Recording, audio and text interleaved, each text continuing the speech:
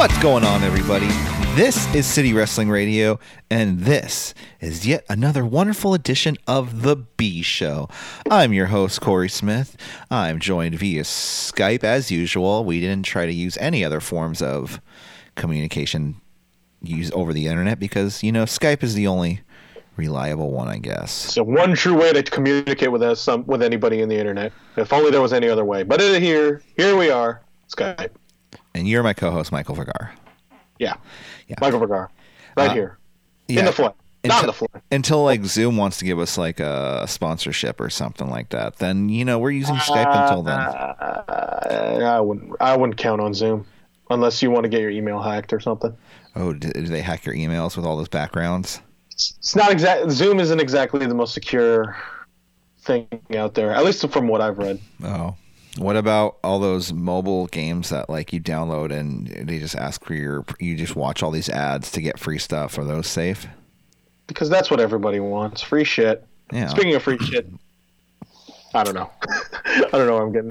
People are getting their stimulus checks. Yeah. That is a segue. Did you get yours? Nah, I didn't have. Thing is, actually, this year's the first year that I actually ever gotten a refund off my taxes. Okay. And from that point on, I just never really bothered to put my direct deposit info in there. Oh, so you'll get it. You'll have to wait to get a check. But boy, was it the year to not do that. Oh. No. Well, nonetheless, if you want something for free, we have tons and tons of episodes, probably close to 400 by now, right? Of City Wrestling Radio. Man, I mean, wasn't it like a year ago we did 100? How the hell did we manage to... No, it wasn't a year ago we did 100. It was like 2 years ago. What is time? Yeah, and it's beginning to be a lot more weirder as it goes on. But check out all of our episodes or any new episodes at soundcloud.com/City Wrestling Radio, or as Conrad Thompson, wherever you get podcast. I don't know. He just says it like that. Yeah. Listen to how right I am and how wrong Corey is all the goddamn time. But I'm my predictions are more whimsical, and I took a shot. You know what? That's exactly what wrestling is, whimsy. It really is, guys. And follow, like, share, and subscribe at CWR415, Facebook, Twitter, and Instagram. It's the best way to stay up to date with City Wrestling Radio, especially on Instagram. Even though I sound like an old man, when I felt like the oldest man when I said that. I was like, follow us on Instagram where we post pictures. Yes, that's right, pictures. What was that? You stupid son of a bitch. Post pictures. Anyways, follow, like, share, and subscribe at CWR415. I guess we'll start with the news today, as per we usually do. We have, not great, honestly. I mean, the news all the time. I mean, especially during these times. I remember what the Hangman says: "No news is good news." Well, we got not a massive amount of news, but we do have massive amount of news in terms of impact and everything, but. Yeah, what the Hangman said, no news is good news, but got news, and none of it really that good. Nonetheless, the first piece of news is something that I brought a tear to my eye this morning. One of the most recognizable voices in wrestling history has passed away. WWE announced today that Hall of Fame ring announcer Howard Finkel has died at the age of 69 years old. No cause was given for his death, but his health condition has worsened over the years. Finkel was actually WWE's first employee after being hired by Vince McMahon Sr. in 1975 for then the WWF, the voice of Madison Square Garden house shows, and he eventually became the company's primary ring announcer until 2000 when Lillian Garcia and Tony Schimmel took over on Raw and SmackDown. A voice that's synonymous with, among the best periods of wrestling for the WWE. You hear him throughout Attitude Era pay-per-views and Hulk Hogan era pay-per-views. And like he's a synonymous voice, and never replicated. Often tried, but never. The all-time, he's an all-timer. Yeah. It's super unfortunate when I heard about this morning. We already came in today with a bunch of bad news from yesterday. We'll get into that in just a moment. But, just hearing about this, like I said, Finkel was like one of the most iconic voices. Like, it's something that, like, when I think of WWE back in the day, I think of the World Wrestling Federation. Search for one fall. You know, exactly. Hulk Hogan. The winner must kiss the loser's ass, or the loser must kiss the winner's ass. That was, like a Rikishi, kiss my ass, man. Yeah. No, that probably actually did happen, but nonetheless, it happened, Corey. It happened. It happened. So it's just best wishes to his friends, his family. Condolences to the family, friends, loved ones. Howard Finkel. He will be missed. He's been missed. Every time you hear him, you're like, oh, yeah. Yeah. Like whenever they trot him out for like any Blast from the Past Raw or that one Survivor Series where CM Punk won the title, even though they fucking made fun of him every which way they could because, it's Vince. But it's not about Vince. It's about Mr. Howard Finkel. They'll probably have a video package on SmackDown for him, you think? Yeah. You would think so. Like it's again, this is a bit morbid to think about, but then you always wonder the level of importance of anyone's death to WWE. Like you'll either get a simple graphic of just of when they were born and when they passed away, or you're just going to get like a 5-minute package of how great they were, like Jimmy Snuka. Did Jimmy Snuka get a whole video package? They rolled out the curtain for that guy, at least from what I remember. And I remember WWE getting a lot of shit for it. Well, we'll get into all of that. We'll get into the dark side of the way. Into shit that WWE's got into, and Jimmy Snuka. Yeah. The passing of Howard Finkel, like I said, condolences to friends, family, and fans of Howard Finkel. We'll see you someday, Fink. Anyways, let's continue with the news. More bad news, actually, which was reported yesterday. Everyone was fired from WWE. Not everybody, but a good amount. Seth Rollins just went up to everyone and said, "Y'all suck." No, he didn't. Yeah. All right, he pretty much. All right, Seth Rollins didn't do anything. Just to put a background in this information. So there was a video call from Vince McMahon detailing. He was pretty much. Him and the company were detailing the impact of COVID-19 on the company's finances, and they more or less publicly announced the release of all. You want me to just name all of them? I have a whole list right here, too. I could say it. Okay, go for it. Kurt Angle, Aiden English, Drake Maverick, Heath Slater, Leo Rush, Carl Anderson, Eric Young, Luke Gallows, Kurt Hawkins, EC3, Mike Chioda. Yeah, after, 31 years? 31 years. Sarah Logan, who wrestled Shayna Baszler Monday. Rowan, Primo, Epico, Mike Kanellis, Maria Kanellis, Zack Ryder, Noe, Jose, Rusev, and following the NXT talent, it's Deonna Purrazzo, Alexander Jacek, or Jaksic, MJ Jenkins, WWE Spanish announce team member Jerry Soto, Josiah Williams, who he was a member, apparently a member of the Content Innovation Lab. Yeah, I think he ran their NXT, their Instagram. Yeah, and he also did the theme song for Shawn Spears, which is the best theme song in all of AEW. One of the best songs. And Serena Deeb, from the Straight Edge Society, the shaved hair lady. And she was actually Serena Deeb was not fired. She was actually furloughed along with like 10 other producers. Yeah, so did I list Kurt Angle there? Yeah, because Kurt Angle is considered a producer. So from what we gathered and what everybody knows, I heard Kurt Angle was fired, right?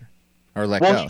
He's considered a producer, right? Like you would think that he would just be furloughed until this whole situation kind of blows over.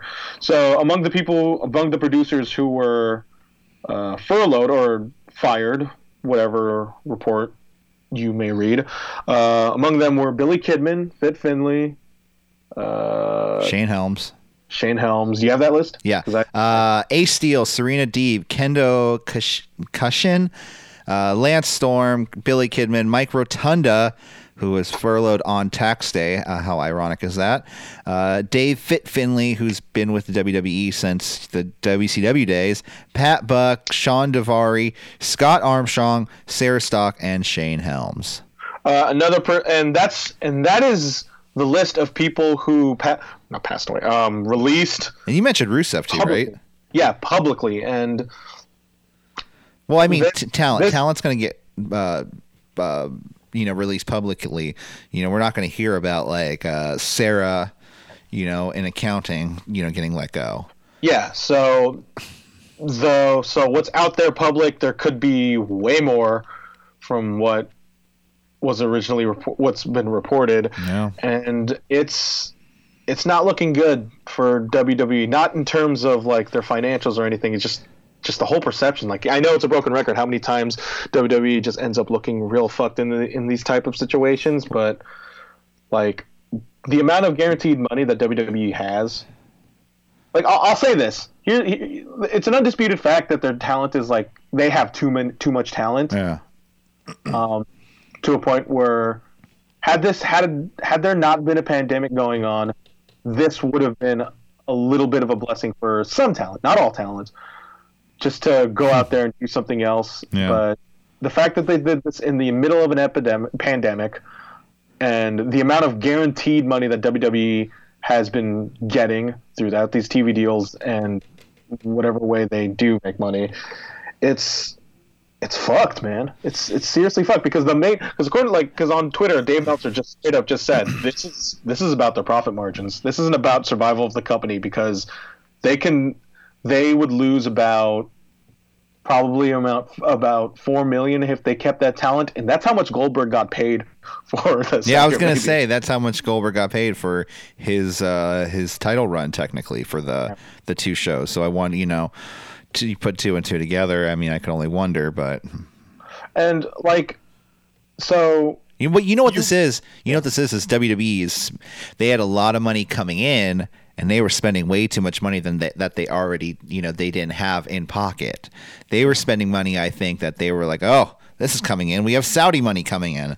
And to add upon this, like, we didn't even talk about the whole, like, the Florida governor saying that WWE is considered essential business after the Orange County Sheriff's Department had tried to shut down like WWE Productions multiple times, and all it took was a conversation with the governor for WWE to no, that's not. Well, what exactly happened, what I heard is that they were trying to shut him down, and all of a sudden the Linda McMahon super PAC donated like $2 million. Well, that's the implication of the entire thing, actually. But no, yeah, that they did that, but then all of a sudden, the next day, the governor came out and was like, "Oh, wait a minute, y'all are good." Well, it's just because the mayor, like he pretty much just flat out explicitly said that the governor had a conversation with Vince McMahon, and they straight up just said they deemed WWE an essential business, and that's just how it is. And once the information got out that Linda McMahon is running a super PAC that promised Florida millions upon millions of dollars, like you could pretty much just put two and two together at that point. Yeah. Yeah. Yeah. No, it's one of those things. It's like you see all these people let go. And the talent, I'm sure, most of these guys aren't coming back. It's completely dangerous for the talent to do any, like, if it's, I think I've said this before, but I'll say it again. Big ups to Roman Reigns. He's a guy who's just not playing this dumbass game. He knows his value of the company. Like he recently announced that his wife is pregnant with twins. Hey. He'd rather just stay at home with his family rather than just be doing this dumb fake wrestling shit. He still got it. Yeah. Big dog. Congratulations. It's a uniquely fucked situation. Not Roman Reigns having a wife that's pregnant with two kids. It's the fact that, like, look at Rusev. This is a guy who donated $25,000 to production workers only for him to be let go weeks later. Guys like Rusev's gonna be fine. He can go anywhere. He can go AEW. He can go New Japan Pro Wrestling. Once it gets back on track with everything. But you have to look at guys like Eric Young, EC3, Aiden English. Sarah Logan too. Like where's Mike Chioda? Like, I'm sure Mike Chioda will go to AEW. No, just like that. They'll just be like, hey, you want a job in AEW? But isn't that like? But I feel like that's kind of like my main takeaway from these news is that everybody kind of just rushes to. Everybody's just under the assumption that they'll go straight to AEW. Well, and that's right for some people, but then you got to look at AEW in a sense that they're operating. Well, first of all, they're not exactly making a whole lot of money. Regards to COVID-19 as well, like they're also being like greatly affected by this business-wise because they're not running they don't have a live gate, so they're right. They're on a budget, and they don't want to dedicate that budget to just sell merch that got laid out. Not laid out, laid off, and so.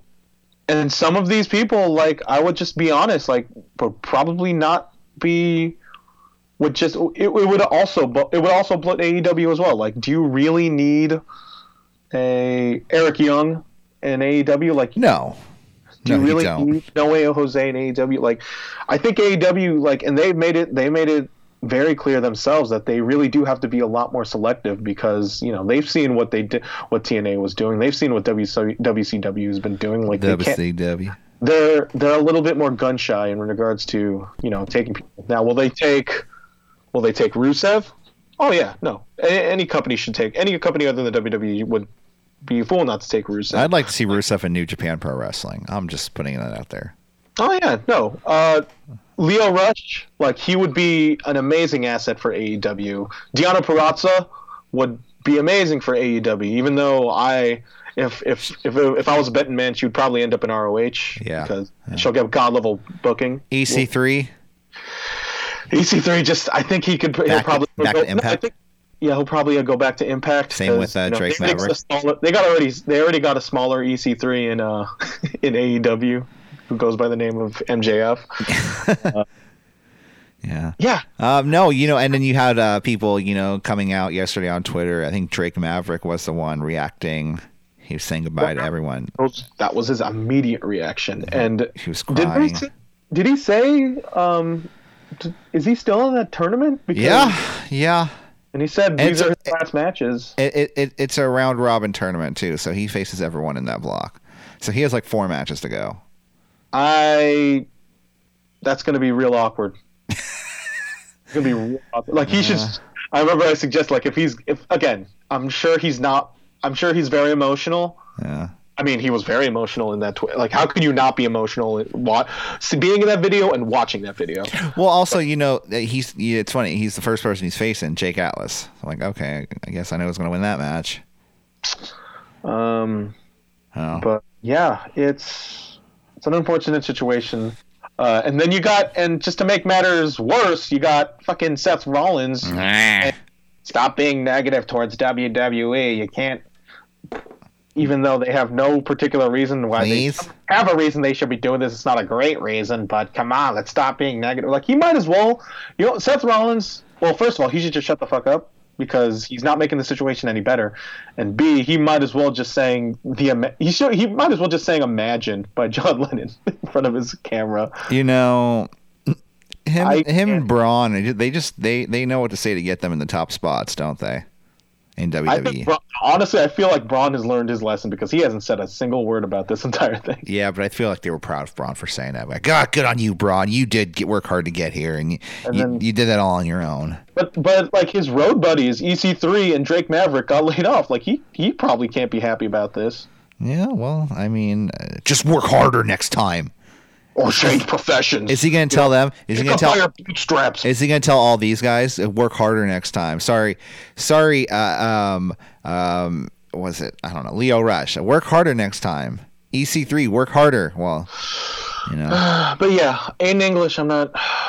Drake Maverick, pee your pants harder next time. And it's the reason why it's such a terrible look and such terrible timing is because there's not a lot of other wrestling going on. Like, there's no wrestling going on. Yeah. Yes. Exactly. It's just that you're kind of just leaving them out to dry at this point, just so you can secure profit margins. Although I will say this: if there was no epidemic going on, man, some of these guys would. It's a pandemic. What? It's a pandemic. Whatever. Pandemic, epidemic. There is a difference, Corey. Pandemic regards the entire world. Anyways, if there wasn't a pandemic going on, then some of these guys would really benefit from working at some of the indies. Like I could see Sarah Logan really benefiting from, even going to Shimmer or Stardom, not Stardom, but Shimmer or, WoW, just working with other talent outside of the WWE spectrum. And who knows? Who knows? Once the situation kind of simmers a bit, they could very well come back. Damn, we're gonna have some stacked indie shows though if these guys don't come back to WWE. I mean, let's hope there are indie shows, Corey. There will be indie shows wherever they are. There will be indie shows. It's a very fluid situation, Corey. Like there's indie shows. I'll say this about this whole pandemic. It's a very fluid situation, and you don't really want to be dealing with absolutes right now because there's just, again, anything could happen in a matter of moments. We will get through this. That's just kind of the nature of the situation. But you can't just say everything will go back to normal because it won't. That's the only absolute I'm willing to deal with. I didn't say that. What I said, yeah, it's not an epidemic, it's a pandemic. What I was just saying is that whatever indie promotions are around, if these guys are all still available, they're going to get booked if they don't outprice. That's just how, but then that's also not a guarantee. Also, I mean, look at guys like there are also some people who kind of just go into obscurity. Like look at where is Ryback right now? Besides being doing a podcast. And his Big Guy podcast. Like, where WWE sucks for they fired all of these people. It sucks that they did that. They fired me too. Where is Sandow right now? Like, it's he's on NWA, isn't he? Yeah, it's just that's just by virtue of just more stuff going on as well, which kind of defeats the purpose of my point, saying it's not a guarantee that you'll end up anywhere. Yeah. But it's still not a guarantee that you'll be a success outside of WWE. Yeah, where's Aiden English going to go? I said that already. But, nonetheless, all these people let go, at least will not be getting paid by WWE. They are. And I wonder what the deal is for 90-day no-compete clauses, because it's not like... There is none. There is none for these guys? For NXT, at least. Okay, well, so Deonna Purrazzo could show up technically on... the May whatever the next taping of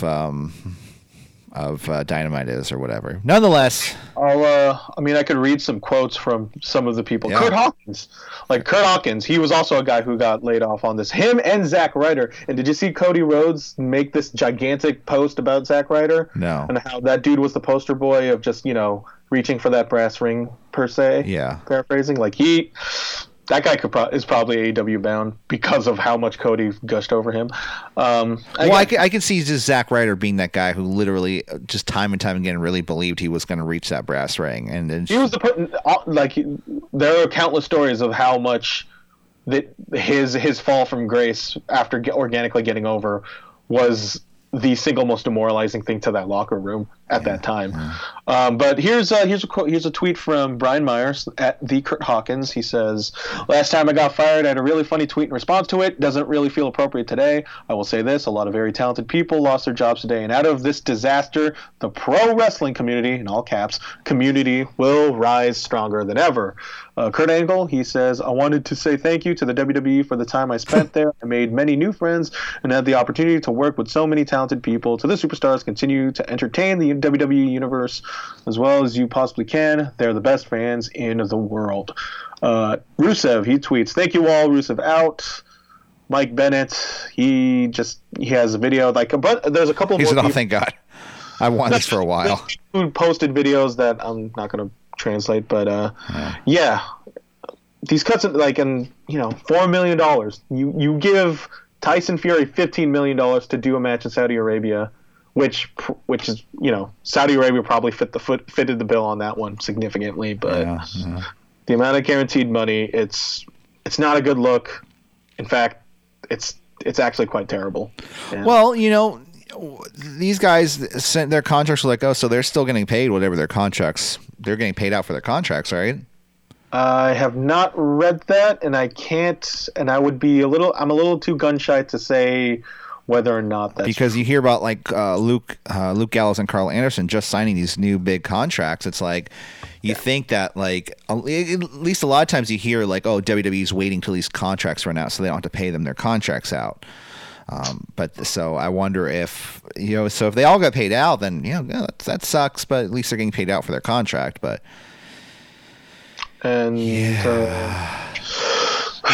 at certain times, and so far it's hard times, baby. Main roster cuts that they seem to be done for now. Well, yeah, for now. I mean, cut to what, an hour from now? We'll see. Yeah. So let's ongoing situation, just like everything else. Let's continue. I guess we'll continue with some more news. Yeah, this is a bit of a, well, I wouldn't say positive, but I'll say it's night and day from whatever the hell is going on in this country. It's that April 15th, Japan. There was a meeting. I'll just read this off the Post Wrestling article by one Andrew Thompson of Post Wrestling. On April 15th, there was a meeting held at Tokyo's Lower Assembly Hall featuring multiple representatives of promotions and companies in Japan to address the COVID-19 pandemic and the next steps that need to be taken for each of the respective promotions to move forward with their businesses. New Japan Pro Wrestling, Stardom, Pro Wrestling Noah, All Japan Pro Wrestling, DDT Pro Wrestling, Diana, and Tokyo Joshi Pro were all represented at the meeting. And there's a recap. There's a place called Pro Wrestling Diana. Well, it's a Joshi wrestling promotion called Diana. It's Japan. I honestly love it when promotions just are straight up words instead of initials. I would just love if there was like Pro Wrestling Susan or Pro Wrestling Daryl. Just going on with the article, they consulted with the Japanese Minister of Education, Culture, Sports, Science, and Technology and former two-time IWGP Junior Heavyweight Champion Hiroshi Hase. There was a request made to have testing kits be supplied to protect the wrestlers and staff within the industry. A proposition also made to have contracted wrestlers be paid as full-time employees during this time period, meaning, I want to be EVP. Well, the same benefits that like an EVP of the All Elite Wrestling would get.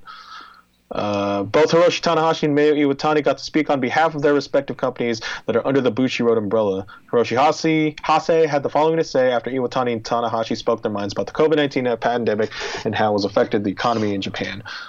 He says, "Thank you to the representatives of the professional wrestling industry for sharing their plight, as well as for the explanations from official bodies today. There are measures we can enact to ensure enterprises, promotions, and wrestlers during these times, and I would like to continue to discuss them further. This situation will not last forever. Speedy and accurate testing, effective treatment, and medicinal development are all things the whole world is working together on. Professional wrestling has a huge and very important role in raising the flag of victory over COVID-19. I ask all staff members and all wrestlers to keep working to be in the best shape possible." So yeah, it's Japan. All the governing bodies in Japan, considering the fact considering the fact that it's very beneficial that the lower house minister of the Liberal Democratic Party is Hiroshi Hase, who was a former wrestler. It's it's a very unifying picture. Well, did you read the quote from Hiroshi Tanahashi? I'm looking for that right now. Actually, yeah, so was I. This article had it. Because what he said is actually a complete contrast. And I'm just gonna get the quote here. This is your Dave Meltzer minute notes. Have you found it yet, Dave? Have you? Let me see here. Shuffling papers. So what are you trying to say is Okay. So basically, the gist of it. I'm still looking for it. Honestly, I'm legitimately looking for it. The gist of it was Hiroshi Tanahashi came out, and long story short, he was basically saying wrestling should be the last form of sporting event let open, and when I got it. Yeah. While the events have been canceled, our wrestlers have been training diligently and maintaining their focus for an eventual return. Yes, not being able to wrestle does make a lot of us concerned for our livelihoods, but in the world of sports, In the world of sports, be that baseball, soccer, or sumo, I feel that professional wrestling should be the anchor. I think it should be acceptable for professional wrestling to be the last sport to return to full activity. I want people to know that when professional wrestling is back, then and only then it means truly that Japanese entertainment has properly recovered. That is the words of a fucking ace. Go Ace. That is, I feel like that his views has set a shining example for the very well-being of the human race. Yeah. Like a true pro wrestling ace. And it's night and day. It's really night and day how Japan just handles the situation in comparison to fucking Dana White and Vince McMahon saying, "No! You know what? This. They're top presidential advisors, okay? So you can't. I don't want to even get into that, but yeah, Vince McMahon, he is part of the advisory board of how to quote unquote reopen America, because that's what America is, a fucking business. But no, so it's like a businessman, you got a businessman. Yeah, so a lot of it too it's a lot of people from different sports heads too. So you have like and Vince McMahon, Roger Goodell. Yeah.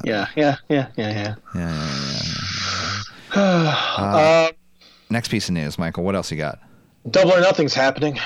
Okay, well, I knew that. I knew Double or Nothing was going to happen. I knew everything's going to be fine, and we're all going to Vegas to see Double or Nothing, right? Well, AEW Double or Nothing will air on pay-per-view. Okay. But not Las Vegas. What? So AEW, they issued a following statement on Tuesday evening. AEW's Double or Nothing will be televised on pay-per-view as scheduled on Saturday, May 23rd at 8 p.m. Eastern. Additional details related to Double or Nothing, which was initially scheduled to be held at MGM Grand Garden Arena in Las Vegas, will be revealed in the weeks ahead, with features of the event itself ultimately being determined by the latest guidance of national and global health authorities. Fans who have already... Okay, now this is a pretty interesting one. Fans who have already purchased tickets to the May 23rd, 2020 show will be offered a refund via the point of purchase or have their original ticket valid for admission to the event on May 29th, 2021, which is next year's Double or Nothing. Right. The AEW Dynamite show, originally scheduled for Wednesday, May 27, 2020 in Las Vegas, has been canceled. Fans who have already purchased tickets to the Dynamite show will be issued a full refund within 30 days by their financial institution. As illustrated in our mission statement, the safety and well-being of our fans. As illustrated in our mission statement, the safety and well-being of our fans and talent is always our top priority. AEW is grateful to MGM Grand Hotel and Resorts and everyone close to and within the AEW family, including fans, for their patience and understanding, and sends thanks around the world to healthcare and other frontline workers who are answering the call to protect and serve their communities. AEW, Double or Nothing. They're moving forward with the show. I don't want this. Well, what are you going to do? They're going to continue making wrestling. I think they're doing this because they just have this certain... I feel like they just kind of owe it to themselves to get a pay-per-view out and for people to pay for it. It's just, I cannot see. They got to make money. It's, same reason why you would expect better from AEW, but it's still a business at the end of the day. I don't support the decision whatsoever, and I don't think, I do not want to spend $50. Do you want to spend $50 on an arena show? No. Do you think? And I don't think it's going to be in a reduced cost either. Oh no! I think it's a bad idea. In fact, it could be a $30 show, a $20 show, a $30 show. I could see. Again, sure. And it's a ways away as well. Yeah. I'm saying there's going to be crowds because that's way too early for that to happen, but it's just, I don't know, like events like this, your Dynamite, it's 2 hours long, and there are relatively low stakes involved. Like, you'll have your occasional title match there, but then an empty arena event on TV is going to be super different than one on pay-per-view. Yeah. Like, with the exception of WrestleMania, because that was on a network. I treat that like as a network special now than I would a pay-per-view, because the price admission is way higher, about 5 times higher to be exact.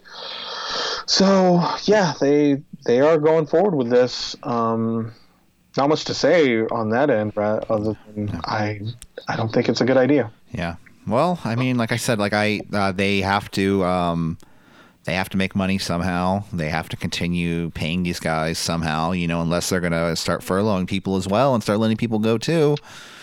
What else are they going to do right now? And it's not a guarantee that this event is happening either at all anyway. I guess they just wanted to get this announced. Well, if it happens in Florida, it sounds like they'll be fine. I mean, Florida is not fine, but it's relatively speaking, sure.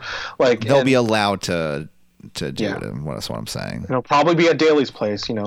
Home of Moxley Hager, and that sounds like a bar you'd go to. Hey, you want to go to Daly's place real quick? No, all right, that's cool, dude. Whatever, it's fine. And even then, what talent? So is it just going to be the Florida talent? Well, they would have to do it from two locations. They'd have to do a West Coast and East Coast. I mean, they won't be. But then you would think that. What are they gonna have one half of the show take place in I don't know tennis court that you see in Being the Elite? They've had some matches on there. No, I'll take. Here's my $50. It's. I mean, who knows what what I'm gonna be feeling like in about at the end of May. And who knows? They might fucking kill it. They might want to see what the hell Double or Nothing is, but I don't know, man. I don't know. Yeah. And to think this could have been easily an opportunity for AEW to actually capitalize on the awfulness of WWE. As much as I always say this, they could have easily set an example of themselves alongside. MLW, who's Court Bauer said, they're not doing any tapings. They're not doing any of that stuff. Full stop. AEW could be doing the same thing. And for the most part, they kind of did. I think the difference between MLW is that does MLW have people there, contracts of wrestlers to the extent of people that AEW has that they're paying. I don't know, but I know that a lot of them are paying their talent the guaranteed money that they're owed. Yeah. And everybody's going to take a hit, and it's just a matter of whether or not. And it really shows. It's much like all pandemics. It's a political one, and you're dictated by your reaction to it. Yeah. And you're going to be WWE, or you're either going to be something else. Yeah. No. Or you're going to be New Japan. That's just ways of the nature of how things go. Yeah. Well, let's continue on. Did you watch Dark Side of the Ring this week? No, I didn't. No. Well, this week was the episode of it was the Jimmy Superfly Snuka and the death of Nancy Argentino. What have you known about this case or this story? That Jimmy Snuka killed Nancy Argentino, but that was it. Well, at least was at least accused. Accused, yeah. So the whole documentary was surrounded about the stories of Lorraine Salome and Luis Argentino, which are both the sisters of Nancy, giving their stories, along with Don Morocco, Irvin Mushnick, who's Stan Mushkin's son, paramedic who was on the scene, Carol Snuka, Jimmy's wife, was also in this. This was about the events that took place in Allenstown, Pennsylvania, when Nancy woke up, or she didn't wake up the next morning, and she died due to head injuries. It's Dark Side of the Ring. It's another good week. The one thing I could say about this that made a lot of things not look good is I guess there was one story where Vince Jr., which is what they called him back in the day, Vincent, who we know as Vince now, was trying to offer Nancy's mother $25,000. Right. No, this is a known story for a very long time that Vince was trying to cover it up with, money silence. And Adam Clark and Kevin Arman, who were journalists over in Allenstown, Pennsylvania, started this investigation 30 years later. And the guy who looked, I think, the worst in this was besides Snuka and the WWE, was the police chief who was overseeing this case at the time. And so it shined a light on just the general incompetence of this entire case. Yeah, because the people at the time. Well, because Vince came in when this all happened. Vince came in with Snuka, and then they all walked out together back when it happened. And, the people filming, they said, because they had Sam Fatu, as you know, as the Tonga Kid in this as well. And he was saying that he was actually the one riding in the car with Snuka and Nancy on the way to Allenstown, Pennsylvania, which the alleged story was Snuka said she fell when she tried to piss outdoors, and she fell and she hit her head, and even though she continued driving, she didn't wake up the next morning, and said no one else was in the car. But for some reason, 30 years later, the Tonga Kid came forward. This is someone I've met many times. Nice guy, at least to in person. He said he was in the car, and he never saw anything like that happen. And so when they had the police chief sit down, he goes, "What would you do if I sat you down here and said?" And the police officer's like, "What? Was somebody else in the car?" He goes, "Yeah. What if I told you that somebody else said they were in the car?" Dude, this police chief started looking around side to side, up and down, left to right. He could not look the camera directly in the lens at all. He just started acting really weird. So I don't know. Nothing's ever definite with that, but yeah. Well, it sounds like a very fine and peachy subject. It's it ain't the light side of the ring. The one thing I think Carol Snuka said at the end of the show, and she said about the Tonga Kid, she goes, I think these guys are telling the truth. She goes, but sometimes I don't think they remember the whole truth. So, I mean, that was his wife.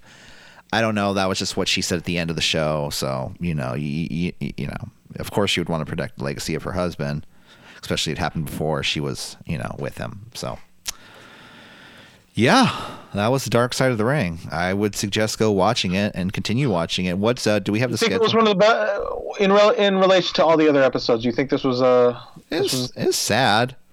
Yeah. But then do you think it was good? Yeah, it was well done. I mean, they're all well done. But I heard the After Dark, they have that after show. I heard that one was really bad because they had Greg Valentine on there I don't know. They just had some people who knew nothing about the story, and they just, were just like wrestlers at the time. We were wrestlers. 80s, remember that?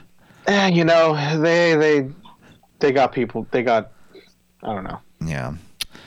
Well, let's get into reviews, but guys, before we do that, let's take a quick break, and we'll be right back. I'm Shotzi Blackheart, and you're listening to City Wrestling Radio. Guys, if you like what you're listening to, don't forget to like, share, and subscribe at CWR415, Facebook, Twitter, and Instagram. Check us out each week at SoundCloud.com/City Wrestling Radio for The B Show, where me and Michael Vergara talk about NXT and AEW Dynamite. That's SoundCloud.com/City Wrestling Radio. And we're back for review time. It's time to talk about AEW Dynamite and NXT, in case we didn't make that clear at the beginning of the show, because I don't think I did. That's what the B Show is all about, man. It's the skeletons of, or the meat, whichever you want to call it. The meat and potatoes of the show, as some would say. Oh, yeah, as Chris Jericho would say about certain things. Yeah. AEW Dynamite, April 15th, 2020, happened last night. We start off with a second week in a row, or third week in a row, I don't really remember, of a Jake the Snake promo. It's the same one as he always does. He says Lance Archer is the life of the party, commands the most attention, calls the TNT title a ball because he can get it and he'll run with it. He's like an animal. Every win is a little bit closer to what they want. Calls Lance 270 pounds of raw steel. He was forced to go to Japan to make a living after being forced out of the U.S. because he's so dangerous. Says Lance is an animal and all that stuff. Really good Jake the Snake promo. It really diverted the attention towards how good Lance is and not how much of a great talker Jake is. It was more in service to Lance Archer now, which is the main goal. Jericho and Tony are on the call again. Jericho plugs a contest for everyone over 21 to record themselves for 10 seconds of them watching AEW Dynamite to win 6 bottles of Jericho's bubbly.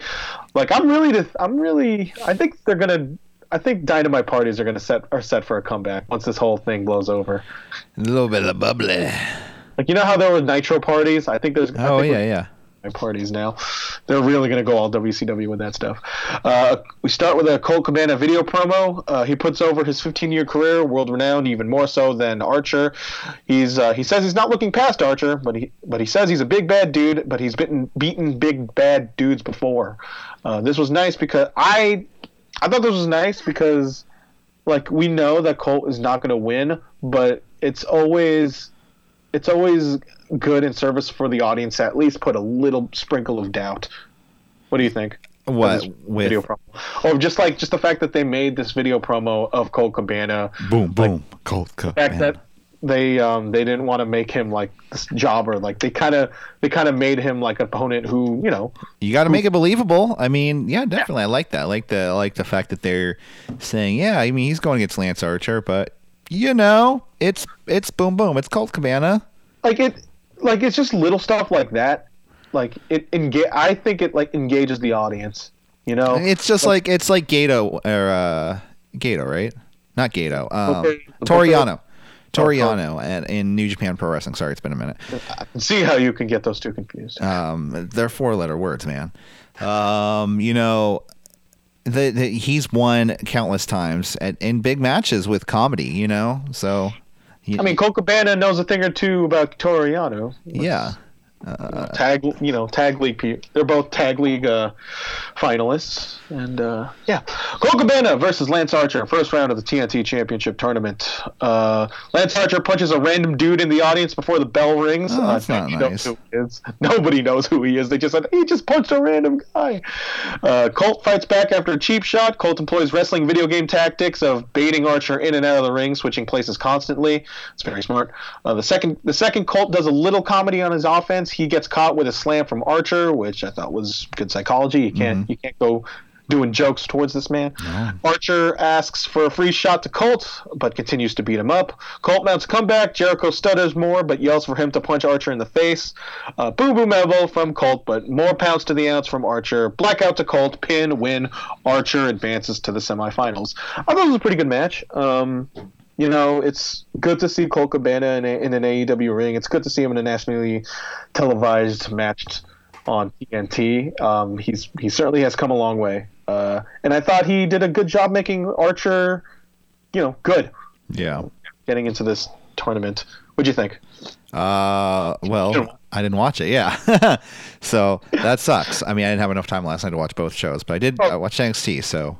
I'll say this. When those layoffs were announced, the afternoon, like at around 1, the least thing I wanted to do was watch wrestling, even Dynamite. But I'm glad I did. I watched this Dynamite because I had. What else to do? What else am I going to do? What are you going to do exactly? What are you going to do? A Britt Baker promo from her dental office. She goes over what it means to be a role model with a sheet of paper. What do you call those big sheets of paper? It's when they have to present. I don't know. I don't know what it's called. Construction paper. Yeah, whatever. I don't know. Rule 1: always fight fair. Credits her grit, passion, and dedication to keep fighting. Whips out a latex glove and an anesthesia syringe, and she just straight up just pumps anesthesia out of that syringe. I thought it was weird, but Britt Baker. We'll see her later on tonight. We got ESPN reporter and host of the Ariel Helwani MMA show, Ariel Helwani. He sells the Mox Hager main event. He goes with Hager because MMA. Bellator stuff, right? Bellator, right? Ariel Helwani, he just covers MMA in general. Yeah. He's an MMA journalist, and he calls Hager by his shoot name. I forgot what it was. Because, I don't know, because he's a shoot fighter. Yeah. Taz, he chooses Mox because it's not MMA. Bro. Yeah. That's pretty much so throughout the show, you just have a bunch of MMA people choosing the MMA guy, and a bunch of wrestling people, besides the members of the Inner Circle, choosing Moxley. Yeah. So wrestling people choose the wrestler, MMA people choose the wrestler, but who's also into MMA. Right. Cassandra Golden versus Britt Baker. Actually, before that, we have a video of Taz breaking down every hold from Hager and just deconstructing, look at this, and look at that, and look at this. I gotta say, this makes Hager way better than he has any right to be, and it's just was presented. I thought it was a pretty cool way. It's a sports-like presentation. Corey. Yeah.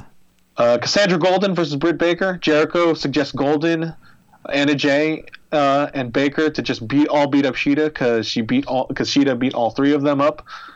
Baker kicks Golden on the jaw. She drives Golden's teeth onto the ropes and kicks the back of her head. Goes for the pin and win. Quick stuff. I thought Jericho made this match, but Britt Baker, she is.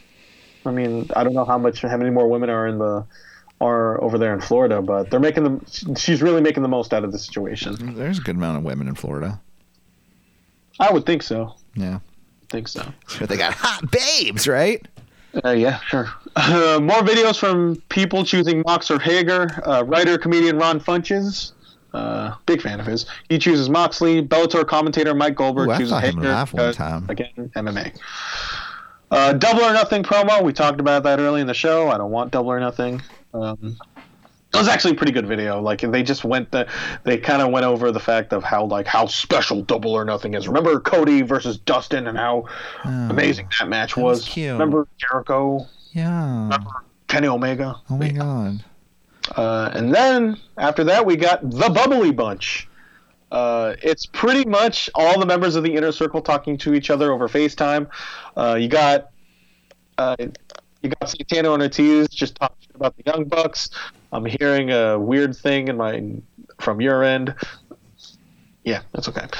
Sammy Guevara calls Matt Hardy and beats him up Cinco time, which is 1, 2, 3, 4, 5, Cinco.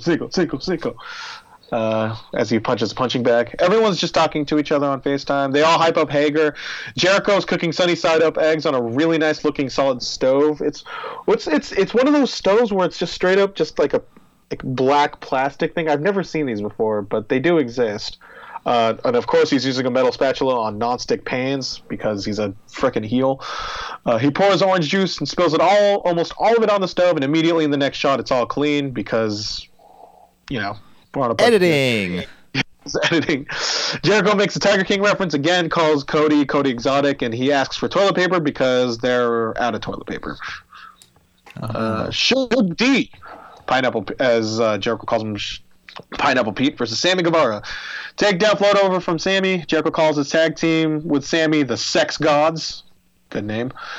Delayed vertical suplex from Sammy. Jericho continues to cheer him on. Inverted torture rack knee strike to Suge D for the dub. Post-match, Sammy gets the mic and says it's light work for the Spanish God. Does a spoiler promo and says Sammy Guevara beats the shit out of Darby Allin, much to Jericho's delight. He continues to stomp on Suge D. Darby Allin goes in for the saves, and they stare each other down. Jericho says, not to worry, the Sex God always comes out on top. What? So that's Sammy Guevara versus Darby Allin next week, which should be a great match. Who knows? Who do you got for Sammy Guevara and Darby Allin? Sammy. You think Sammy? They're not going to do. They're going to hold off on the whole Cody and Darby Allin thing. No, I mean they're gonna try to like screw Darby Allin, I believe.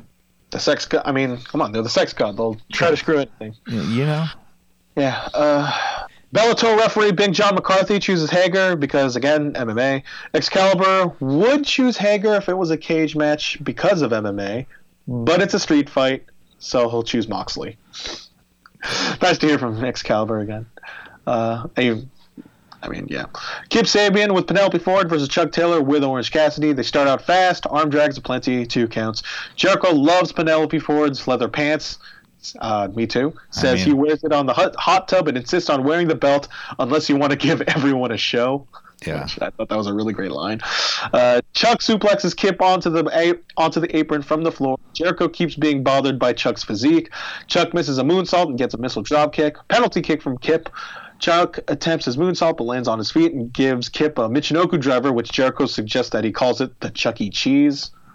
Red Cross from Kip, slingshot suplex, all for a 2 count. Eat defeat from Chuck. Penelope distracts Chuck, showing her feminine affairs, as Jericho would describe it. And then, in response to this, Orange Cassidy distracts Kip by slowly removing his jacket, trying to reduce Kip Sabian, which I thought was really funny. Jimmy Havoc goes out and gives Orange Cassidy a cradle DDT. Ford gives Chuck a Hurricane Rana. Kip rolls up Chuck for the pin and win. Pretty good match. This was a better showing of Chuck Taylor in comparison to his Pac match, which I thought I would never say. Jericho compares Kip and Ford making out after the match to two salmon swimming upstream. His match with Kenny Omega was really good. Chuck Taylor? Yeah. Or I'm sorry. No. I'm thinking of Trent. Trent, yeah. Sorry. Not on the show. Now it was Kenny Omega. Interestingly, he'll be next. Interesting. He's gonna wrestle next week. What are you trying to do? What? Because I see you just kind of fiddling around with something. I'm not fiddling. Let's continue. What are you? I can hear it, man. Justin Law versus we got more people choosing either Moxley or Hager. Dan Soder, he's an actor from some show that I don't watch, chooses Moxley. Ortiz and Sammy Guevara give an unbiased choice of Hager. Justin Law versus Sean Spears. Spears keeps his shirt on, shades of Tetsuya Naito, so you know how important this match is. He keeps insisting that he will give him a fighting chance and going on a down position amateur style. Justin surprisingly rolls him up, to everybody's surprise, 2 counts. Spears ups his aggression, running C4, which is running Death Valley Driver. Spears wins the match. Again, I think they were just filling time. But it's good to see Sean Spears, and it's good to hear the work of Josiah Williams. Hope he lands on his feet somewhere. Yes. MMA man Josh Thompson chooses fellow MMA man Hager. Santana of Inner Circle gives his hot take in choosing Hager as well. Big Hurt and gives the main event. Big Hurt Jake Hager versus AEW World Champion Jon Moxley for the AEW World Championship. JR is on the call as Tony and Jericho sign off. Excuse me. Mox is wearing his finest camo shorts from Dickies that he bought probably around 2004. This is not in QT Marshall's place, by the way. It's in Daly's place, which you can aptly see from the environment and just the fact that no one's there. Miscommunication from both men, as they both have camo shorts. It's like they look like more of our tag teams. It's like there was only one store open and they had to get something to wear, right? A surplus store. It's like I guess this is it. Traditional ass wrestling to start. In fact, I think a lot of this was actually like traditional ass wrestling, considering it's a no holds barred. Gotta love traditional ass wrestling. I mean, that's what you expect from a wrestling show. Mox fighting for leg control. They go to the outside. Mox springboard dives into Hager. Sunset flip from Mox, only for the concrete to stiff Mox. Figure 4 on the ring post from Mox. This is when they go outside the ring. They beat each other up back to the ring. Moxley hits the running knee. I had a choice between taking notes in this match or chicken wings. I chose chicken wings. There's a chair involved. JR is just calling this. He just God bless. I just thought I was not too much of a big fan of it because he was. Where'd you get your chicken wings from? Just a place across the street from my house. Oh. Yeah. Let me see what else here. Were they like buffalo wings or they barbecue wings? They were buffalo. Oh. Paradigm shift on the chair, whatever. Moxley retains. I just couldn't get into this match whatsoever. To me, I thought this sort of did remind me of the Edge and Orton, Ciampa Gargano, just walk from one place to another as you both punch each other in the face and have these really weird, awkward silences. And yeah, it just wasn't for me. It was doing nothing for me. Get up. Yeah. Is that all you got?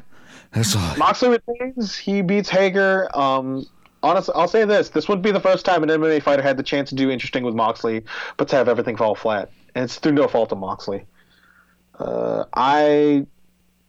Hager, he still does nothing for me. I ain't trying to just rag on the guy too much, but to me, it's just it was the most WWE like I felt out of an AEW match, and it makes sense considering where both these guys come from. But I expected more. Wasn't a big fan of it, and I think, that was Dynamite. Like it was the emptiest I've ever felt in an empty arena match from a Dynamite for the first time in a very long time. Yeah, I mean, yeah. But bear with it. Yeah, that was Dynamite. Overall, it was still a pretty good show. Despite the fact that I had me not liking them that much, I thought really the best match was the Kip Sabian Chuck Taylor match, which is something I normally would never say on an episode of Dynamite. I thought Lance Archer looked good for what they showed.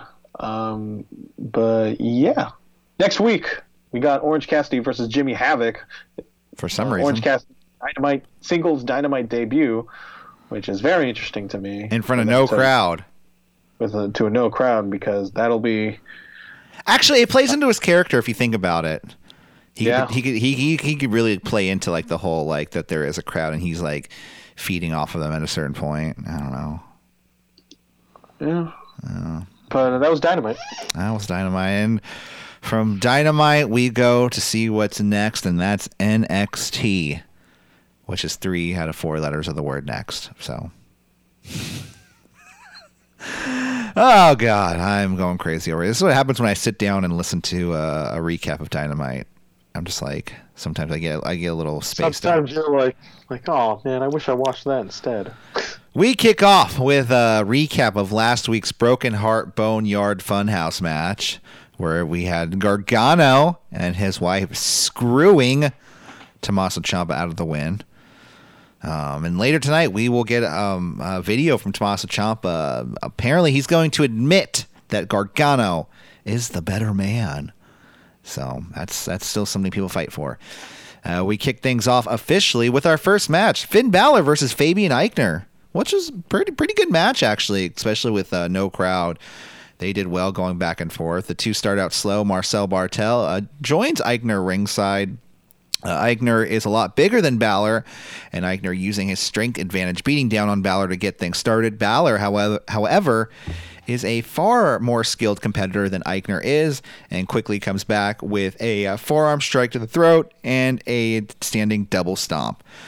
We have a commercial break, which really kind of messed up the flow of the match because it started all over. We came back. Aichner had the heat again. He was getting the heat, and Balor had to do another comeback.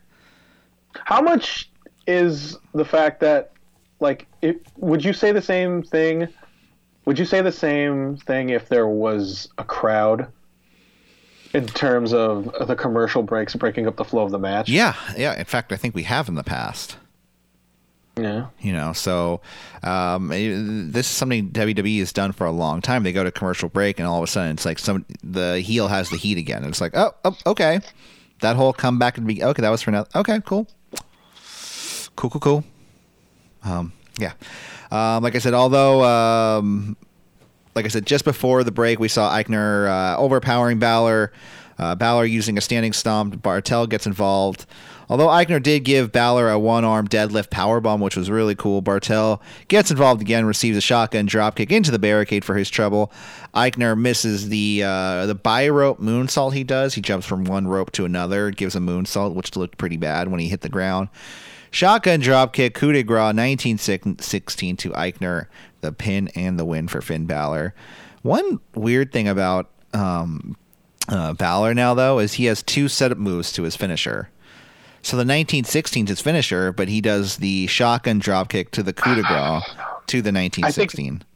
I think because of his character change, he doesn't want to make either I think it's just a different moveset for a different character, I guess. Yeah. Because I think the coup de grace is very much a face move, even though I don't know what the fuck Finn is at this point. Shades of gray. So 50 Shades of Balor. Next up, we have a Charlotte Flair, your new NXT Women's Champion video package. This was really good. What? This was really good. I thought this was a really good video, but go on. It was pretty good. She said she's not going to apologize for her greatness, and she's going to do something that no one else has done, and that's dominate 3 eras at once: the past, the present, and the future. She's dominated the past in NXT, even beating Paige and becoming the first WWE Women's Champion once we got rid of the Divas title. And then she kind of says she has her, even though Io Shirai's next in line, kind of says she has her eyes on Mia Yim, which was interesting. Well, because she was one of her first opponents on NXT. I think she was her first opponent on NXT TV. Which is interesting for me to think about it, how long Mia Yim has been in that. It's interesting to me to think of Mia Yim during that period of NXT. Yeah, well, yeah, we didn't even notice her at the time, you know. Yeah, so. I didn't even realize that. So, so she said she's going to hand Mia Yim the first lottery ticket, which I guess is going to be her first match defending the NXT Women's title against her. I don't know if it's Io Shirai or Mia Yim first, but hey, they'll figure it out. And after this, we have Aaliyah versus Xia Li. Aaliyah admits to taking out Xia Li a few weeks ago. What? We didn't see that coming, but it happened. Li, though, comes out, and she's not like most wrestlers because she doesn't take her time to do her entrance when she's pissed off. She makes a beeline right down for Aaliyah and goes right after her. Aaliyah does take control for some bits of the match, and yep, it's a little boring. Lee fights back with a series of kicks, and we have the running spinning kick to Aaliyah's back. Pin, win, Xia Li. Xia Li, I think, is looking better and better because I was actually interested in this match for a moment. Yeah, she was showing a little bit more extra aggression in her offense, and you would think I was just under the assumption like, oh no, she's turning heel just because she's not doing anything. But yeah, she continues to become an ongoing project for the Performance Center, and it's there. You can see progression in her. Yeah, you know, she started like there were times where you could see her like being really green, but you know, she's getting her reps in, and who knows what she'll perform like, say, 6 months down the road. Yeah. And then we have our first match of the interim cruiserweight title tournament. I don't know, man. It's so many fucking things. It's like, yeah. Isaiah Swerve Scott versus Akira Tozawa. So, I mean, hey. Before you even start, are you gonna go out of your way to watch 205 Live to watch some of their other matches? Yeah, sure. Why not? Okay. I mean, if I got nothing to do on a Friday night, yeah, might as well, right? I am quarantined. After all what's going on in the world, 205 Live seems to survive all of this. Yeah, we're still here, guys. Not its general manager, though. Wait, but who's calling 205? Who do you think is going to call 205 Live? Now that Aiden English is no longer... probably fucking, I don't know, Tom Phillips and Corey Graves. Is Vic Joseph still with them? I don't know. Yeah, I think so. Look, you keep going. Anyways, Isaiah Swerve Scott versus Akira Tozawa to, like I said, interim cruiserweight title tournament. This is to crown the interim cruiserweight champion. This is a round robin tournament, so it's not first lose, first eliminated. It's everyone in each group is going to face each other once, and the one who has the best score is going to face the person in group B who has the best score at the end. So these two start off, they exchange strikes, and then it slows down because, hey, it's a cruiserweight match in WWE in 2020, so they have to, throw some headlocks in there. Tozawa did give a running senton to the barricade into Swerve at one point, almost gets dropped on his head in a landing, which looks kind of bad because you see Tozawa kind of kicking his feet at the time, holding the back of his head. Octopus lock transition into a dragon sleeper to Swerve. German suplex followed by a house call, which is kind of a snap kick to the back of Tozawa's head, followed by a kick out. Tozawa fights back, eventually lands a senton on Swerve. Pin, win, Tozawa 1-0 in the tournament, which was actually kind of shocking. On the board. It's probably because of all those ramen noodles he's been eating. You know what? I felt like they're like, fuck, man. Jerry, did you say that? All right, well, you know what? We're going to keep going. Stay there, Jerry. Yeah. Keep going. Just stay in Florida. Yes. Oh, actually, you should keep going back and forth to, I don't know. You know what I like, though? They did bring up Tozawa's cruiserweight title history because he was champion for a week. Oh, the ever-prestigious cruiserweight championship. When he beat... that's what everybody's fighting for, right? So, when he beat and lost to Enzo Amore, so... Who? How you doing? Anyway, so... his cruiserweight title run, I like how they're bringing that back into the fold, at least talking about it. So, yeah, like I said, surprising win for Akira Tozawa. He goes up 1-0 in the tournament. Next up, we have El Hijo del Fantasma video package. And, wow, this guy... how ugly do you think this man must be for him to keep that mask? You know what? It is Lucha... What you now you're like the Jerry Lawler over there. I'm making a joke, Corey. One of my favorite lines from WWE is by one Santino Marella. And he says, he's talking about Rey Mysterio. He goes, to wear a mask like that, you have to be incredibly, incredibly ugly, or you must be the Batman. And he is not the Batman. Yeah, that's but neither is El Hijo de Fantasma. He's on an overpass with a suit. It looks cool. It's all dark. He is said he's competed in some of the biggest lucha libre companies in the world, and now he's here to win the Cruiserweight Championship, or at least to be the interim Cruiserweight Champion. So, yeah. We have Raquel Gonzalez versus Tegan Nox. Raquel is big and bad, so she's like Diesel. At least that's what I get from it. Dakota Kai gets involved in the match. For some reason, Shotzi Blackheart comes out to even up the odds. Nox gets the roll-up victory on Raquel Gonzalez, pin and win. I just realized something. What's that? I probably should have realized this a long time ago, but Triple H has a real fascination with biker girls, or biker-looking girls. Like, no disrespect to Shotzi Blackheart, but like there's a lot of similarities in aesthetics between her, Shayna Baszler, Rhea Ripley. Yeah, the girls getting pushed, right? Who were the girls getting pushed before, too? They were a little bit more fluorescent colored. They were like the Sasha Banks, the Charlotte Flairs, the Becky. I'm just saying, there's, like, you know, we rag on Vince having a type, but, like, there are certain ways that Triple H kind of has a type as well. I don't think it's him. Yeah? I like I said, I think this is like... It's whatever. I think his daughter helped. Because his daughter's training to be a wrestler. Who? Triple H's daughter. Aurora? Yeah, the older one. She's training to be a wrestler. Oh, great. And I think we'll see, man. And I think a lot of this has to do with who she's into at the time. And I've said this for years, like before you saw Bayley, Sasha, they all kind of had like bright kind of. I'm not Googling that Triple H's daughter's been doing it. I swear, man. And now you see people like Rhea Ripley, Shayna Baszler, Raquel Gonzalez. Now I guess you can add her, or what was it? Rachel? No, was it not Raquel? It's Raquel. Raquel. I'm sorry. I'm sure it's happened a lot in her life. Next up, Keith Lee in a video package. This is actually a pretty good video package. Did you see this? Did you see this? Yeah. Says he started wrestling at 20 because of his grandma, and his family didn't agree with it. So much so to the point where they kicked him out of his house, to the point when he was homeless. He said he sacrificed a lot for this business, and that it could have either went in two directions. He could either give up or grind and work harder, because that's what it means to be limitless. Wasn't he a football player? Yeah, he was a football player. He gave that up too. Not like NFL. I think he was like college. So, all right.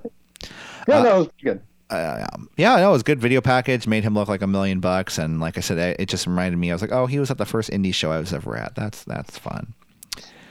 Sentimental connection. Him and Matt Riddle and Chucky T.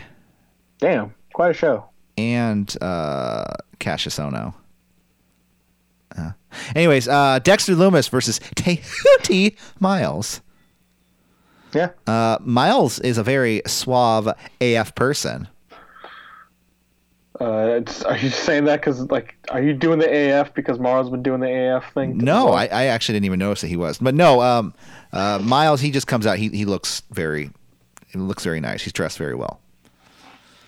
Loomis stares at Tehuti. Tehuti replies, "What's going on? Anyone in there?" Is a squash match. Anaconda Vice to Tehuti. Submission victory for Dexter Lumis. Yeah, they're giving him quite the push, as we'll see later in the show. Just what a name, yeah. Dexter Lumis. Just definitely not a tribute to one Dexter Morgan and Sam Loomis. No, definitely not. You know what they have? You know what they both have in common? Are they serial killers? They both have S's in their name. Ooh. Anyways, that too. Actually, they're both serial killers. Okay. No, Dexter Morgan's not a serial killer. Right? Is it the TV show Dexter? Yeah, but then isn't the whole point of that show is that Dexter he kills serial killers, right? Yeah. He's a serial killer of serial killer. Yeah, so yes, he is a serial killer. You watch that show? No. I remember watching like a good amount into the first season. Never solved that case, but whatever. It was me all along, Austin. Then we move on to Adam Cole in his cool indoor-outdoor area at his house. Finally has a Adam Cole Bebe shirt on, so he took our hint from last week. Thank you, Adam Cole. You're welcome. He says, in this world, we have reality, and we have reality that we have to protect. And what's worthy of protecting is that no one has a shot at the NXT. No one is worthy of having a shot at the NXT title. And that even though no one does, Velveteen Dream absolutely doesn't. So, yeah. It says later tonight that the Undisputed Era is going to beat Matt Riddle and take the tag team titles back. That's when we cut to the ring. Velveteen Dream comes out to a one mic at the stand at like a podium somewhere. He says he's disappointed that Cole no-showed him this week just to play video games. Dream mentions that Cole is the longest reigning and greatest NXT champion of all time. That's when the camera kind of pans to the left and you see Finn Balor over the shoulder of Velveteen Dream. He comes out, he says, I've never said your name before. I've never even talked to you before, buddy. Har. But you know what? When you talk about the greatest NXT champion, you're looking at him. Next week, we're going to go out and we're going to have fun and we're going to go dancing and I'm going to take you out for some pizza, buddy. Did he really say that? No. He says, next week, we're gonna see, you're going to see what the NXT, they're going to have a match next week. What I'm trying to say. It's interesting how they're how Finn has just been inserted into this program just so abruptly. Abruptly. Like Adam Cole was abruptly added to this storyline too. No, I think with Adam Cole, it was a logical conclusion that Dream was going to be gonna go for the title. It's just, do you think it's really at the beginning? Do you think it's an indictment of confidence towards Dream to have Finn Balor be inserted into this program? Because to be honest with you, in ring, and hell, even outside the ring, I think Dream has been sort of just treading water and just having some some material that he's been doing has just been sort of mixed, flat. Yeah. You think this is just a vote of no confidence to Dream? I think it's starting to be. Yeah. You know, if Balor gets inserted to this title picture, yeah, it definitely is. But I can't see where it goes. Maybe. I mean, that's sort of the fact that Finn was even on this. But you have Finn, going after the NXT UK title and still kind of continuing that storyline, even though he can't face Volta right now. To me, it's all over the place. I don't know, man. I mean, theoretically, you could have Finn and Dream wrestle. This could be a number one contenders match, and you'd have, logically, you could probably have members of Imperium interfere in that match. Or Undisputed Era, It wouldn't make sense with Undisputed Era because that would just continue on with Undisputed Era, but with Imperium, you have a reason why Finn would just feud with them. Well, I'm saying that both groups come out. I don't know, to kind of get the job done, quote unquote. Oh, I know what's the solution to this. What? War games. Yeah. No War Games. We have an Indus-Share video package. What's his name? Malcolm Bivens. I still don't like him. He seems like like a geek. Well, that's kind of his character. Again, I hear good things about him. I don't probably the way he's presented on NXT is probably questionable. Yeah. Maybe that's why you don't like him. Maybe it's just I don't know. Also next week we have a list of matches announced. Kushida versus Tony Nese, which will be fun. Drake Maverick versus Jake Atlas. Drake Maverick. Drake versus Jake. Drake versus Jake. Also Drake. That'll be an interesting one to see. Yeah. Honestly. When did they tell you what show that Drake versus Jake is going to be at? These are all next week. So next week on NXT? Yeah, live. So are there any matches happening on 205 Live? I don't know. I would have to check into that. Okay. Then we have Phantasma versus Jack Gallagher. I don't know why I always call him Drew Gallagher. Oh, yes. The return of Jack Gallagher and his tattoos. And also Tegan Nox and Shotzi Blackheart versus Dakota Kai and Raquel Gonzalez. Neat. Friend of the show, Shotzi Blackheart. Yeah. I'll say that every time she gets brought up. Undisputed Era versus Riddle and the debuting Timothy Thatcher.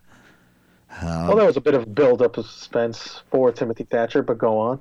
I mean, this is a good match. The thing about Timothy Thatcher matches is every time I go into it, I get super juiced about seeing him, and then I see him, and I'm like, oh, I forget how slow they are. I mean, like, is it just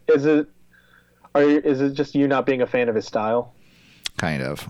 Yeah. Yeah. I mean, well, okay. Well, what do you think of Zack Sabre Jr. matches?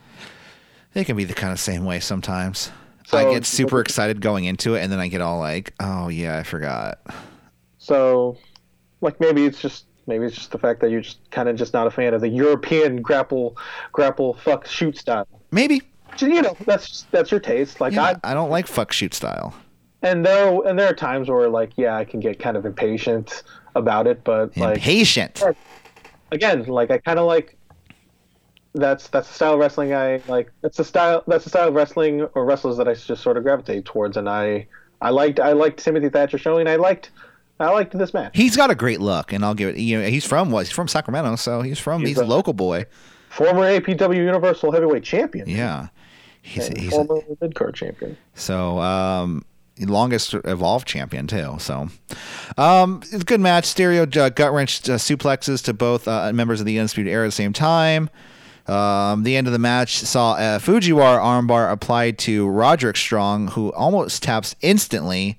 So Thatcher is the one that saved the titles for Pete Dunne and Matthew Riddell.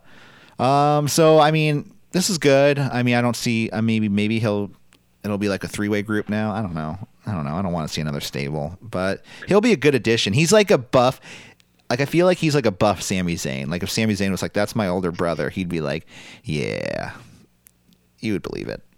I would hope Sami Zayn would. I don't know. I don't know where I'm going. He'd be a good fit with Cesaro and Shinsuke and yeah.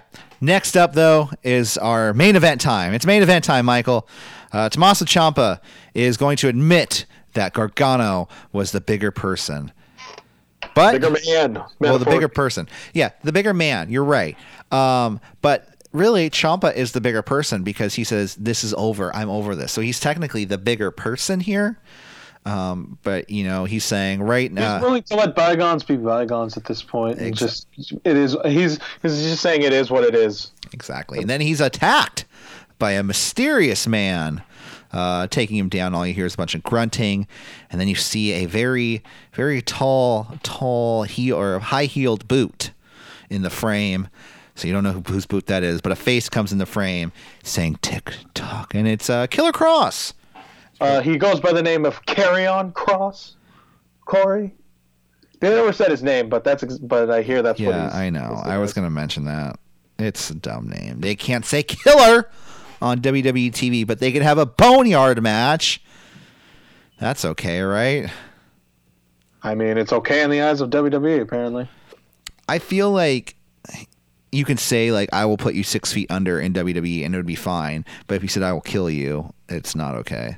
You got to be creative. You got to be subtle. Yeah, tell that to WWE. You got to be creative. The audience's intelligence, man. That's exactly what WWE just said goes over. Ugh. Anyway, NXT? That was NXT. That was Dynamite. That was the B Show. So, guys. What did you think of the show? I really liked Timothy Thatcher. I liked the beginning and the end matches. Those were fun. The middle was a little.